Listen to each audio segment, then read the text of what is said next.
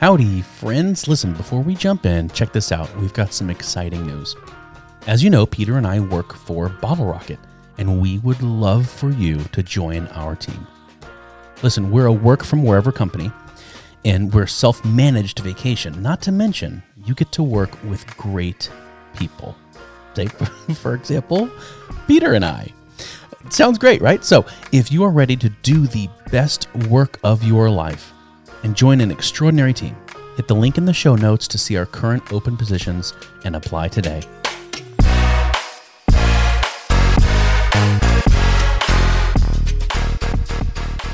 Our guest this week is a best-selling author and visionary businessman with an unprecedented talent for knowing what products consumers will clamor for. That's how he founded and led the Sharper Image to success during his 30 years as CEO.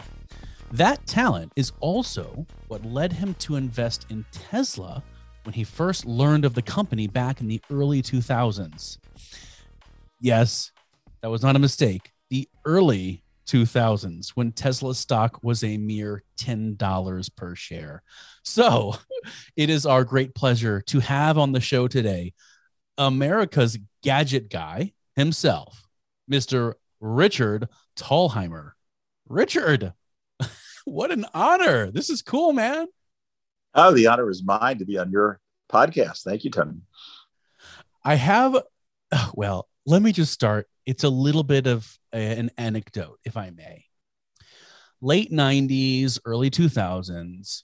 I'm more in my youth, right? I'm not necessarily a child, but I'm more in my youth. However, when I walked into one of the Sharper Image stores back in the day, there was nothing like it. And in my mind, I was giddy. Every time I went in, I was giddy.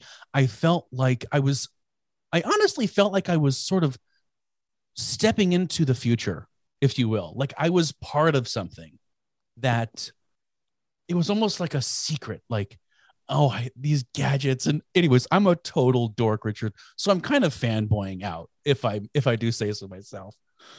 Anyway, Tony, way. I have to tell you too, because I remember my favorite product, which were those spheres that were totally closed off and had the shrimp in them. Ionosphere, great product.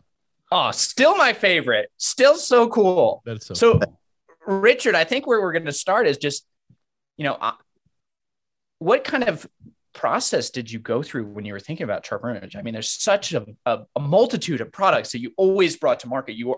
And obviously, right, that experience has cascaded even after Sharper Image in your selection of really great and innovative companies that are actually having the right structures to succeed. So if I think about Tesla in the 2000s, very different game than Tesla today. What's your process you apply to really look at something and evaluate, hey, this could be a good fit, or this really will resonate with consumers? Well, I think whenever we choose a product to market, whether it's an object like the Sharper Image might have sold, or whether it's an app or a program today, I always start with the question, what does the consumer think of this? Do they want it? And what is the price? Does it have a price-benefit ratio? So I start from the beginning, looking at the other side of the equation from the customer's point of view. And that's how I found my first product. Empathy, really, thinking of the customer, thinking of what they might want. How do you put yourself in those shoes? How does your mind go there? Okay, so this may sound a bit simple, but gee, it worked for me. What I do is I just ask people. I go, hey, what do you think of this idea? And what would you pay for it? Or what's it worth to you? And I find that if you ask 10 people, after the seventh one, you get a trend going. And you know if it's desirable, if it's too expensive, if people want it, but you have to ask. And I think, one cautionary point here is that a lot of people don't want to ask. They're afraid to be shut down, or put down. But you got to ask. I'm laughing here because some of the things you're talking about are now, common practice. When we do user research, we interview 8 people because that's the right number of people to interview to get a representative sample based on science. Customer centricity is the word of the last 5 years. But you were talking about this decades ahead of the crowd. How is that generally received from what I would call some of the more like conservative parts of the business world? Let's call that finance folks and us. What did they think of your process and what was your response to them? Yeah. I'll never forget, if you don't mind me telling you this quick anecdote. I went to a Whole Earth Expo on the streets of San Francisco, and I saw a line of people lined up to buy gel soles that went in their shoes. And I thought, this is interesting. So I made a deal with the guy to get the US exclusive for retail stores for gel soles. I went into the Sharper Image store in a mall.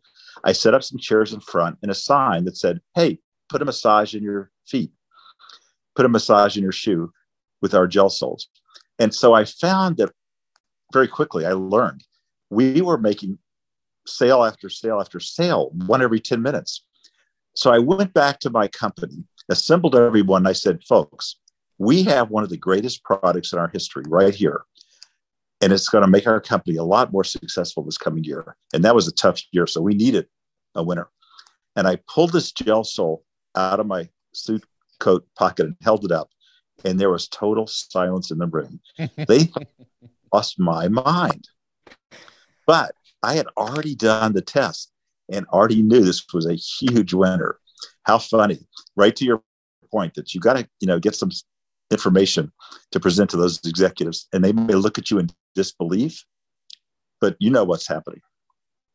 Has there ever, I'm curious now that you bring up that, if you may think of one bomb, what's one of the products that you thought, okay, we got a winner? Because we've all been there, right? But it just bombed. Yes, and that was one of the few times where I didn't do any research. I just went on my gut that a briefcase with an alarm system built in, so that if somebody took it from you, like in the airport or something, if somebody grabbed it in the subway, the alarm would go off. I thought, man, that's got to be a winner. So I introduced this product. Doesn't sell any. No one buys it. I didn't do any research. I just trusted my gut on that one, and I was 100% wrong.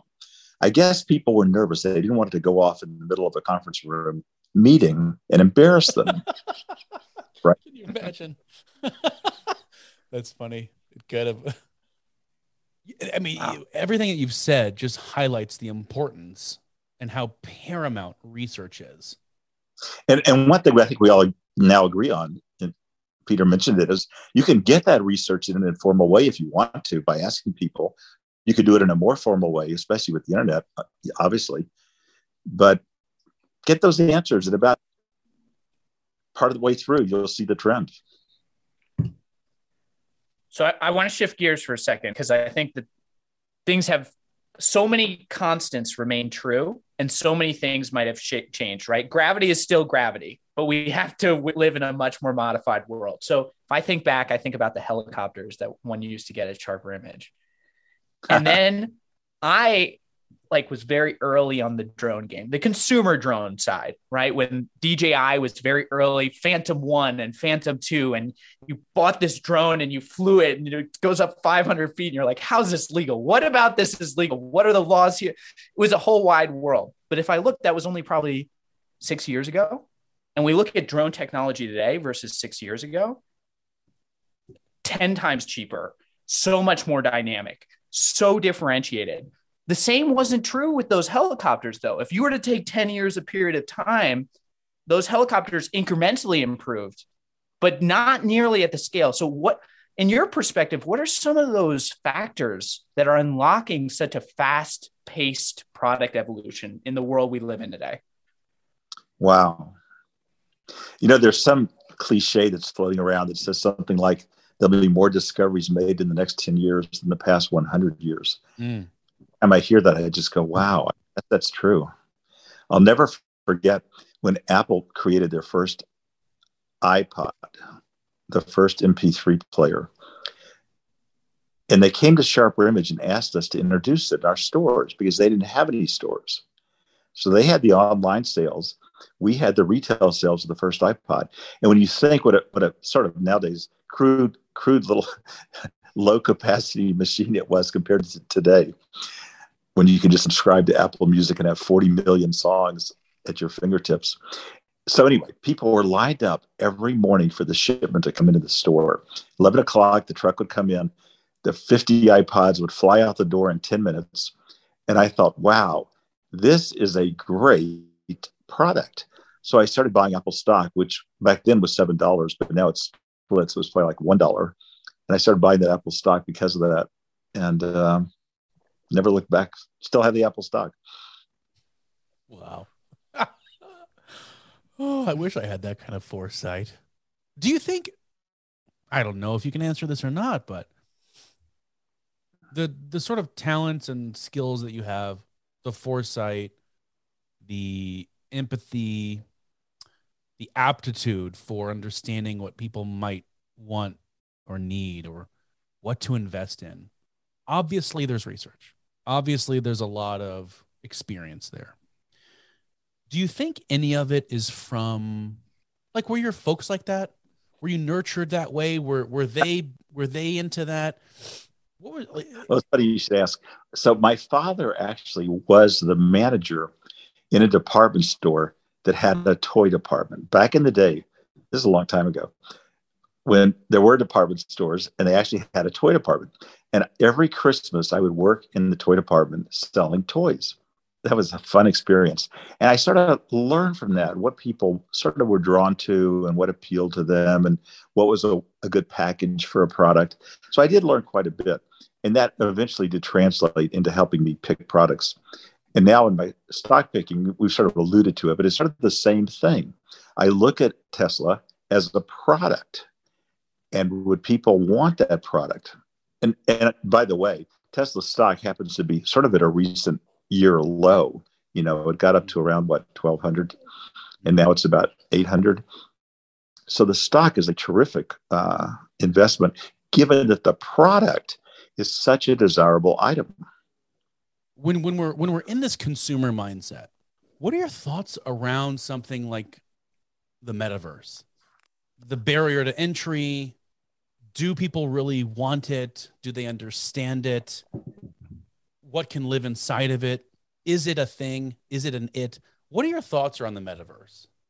Well, let me ask you, do you believe that Mark Zuckerberg understands and believes in the metaverse? That's a great question. That is so good. No. I actually don't think he does. I don't, when I think of metaverse, I think he has hijacked it.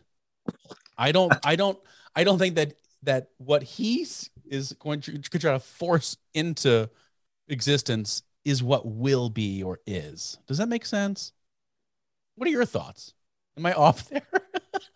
Do you both feel that way?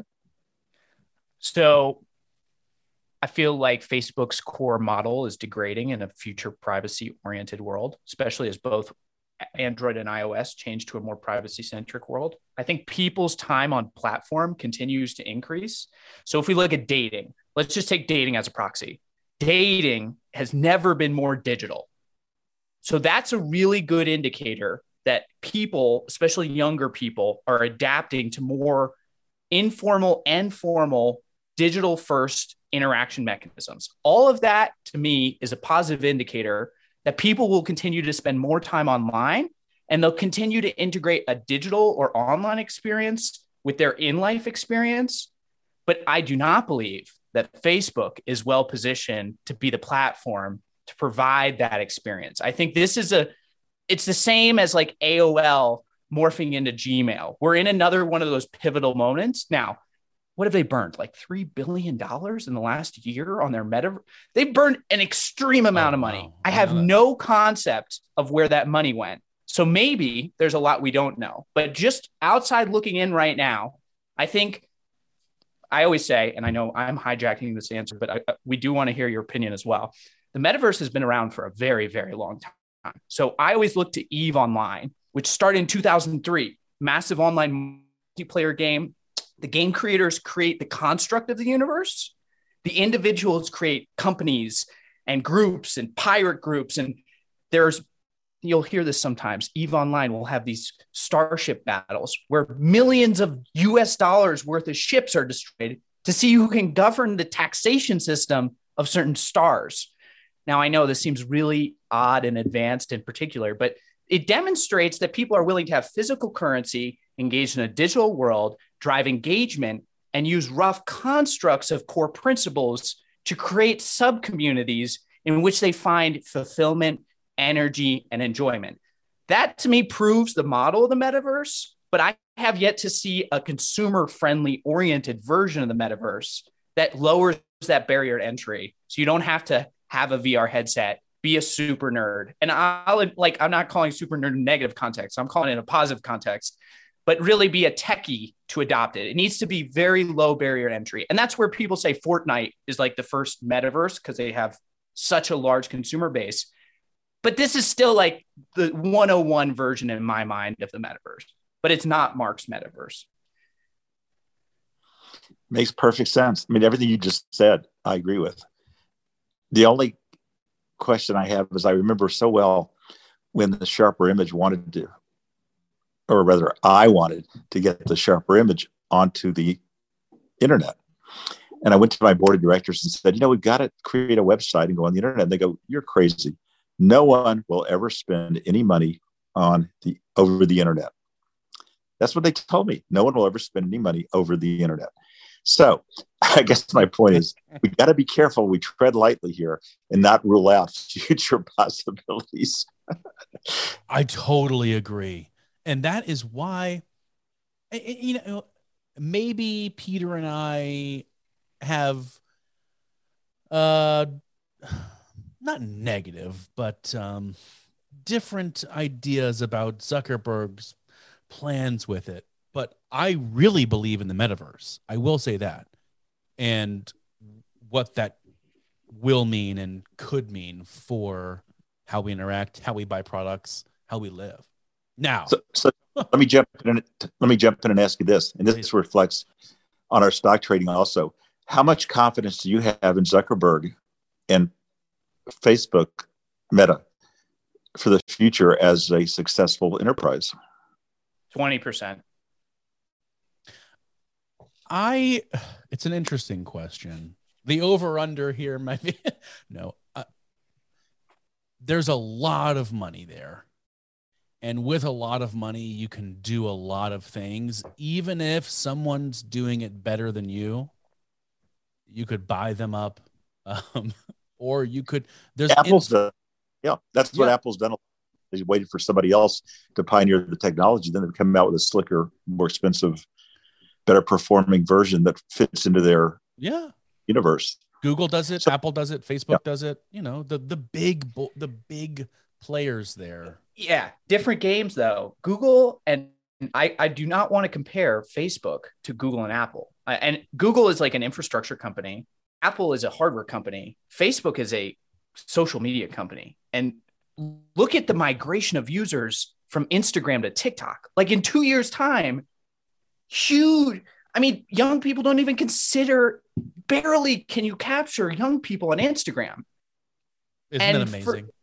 It's amazing. And so the same winds that blew fortune to Facebook could clearly start another way. And at some point you lose the power, especially because they're in constrained regulatory environment. I'm not implying that they're going to be regulated, but I'm implying they don't have the nimbleness they had when they bought WhatsApp or Instagram. That would not ever happen again.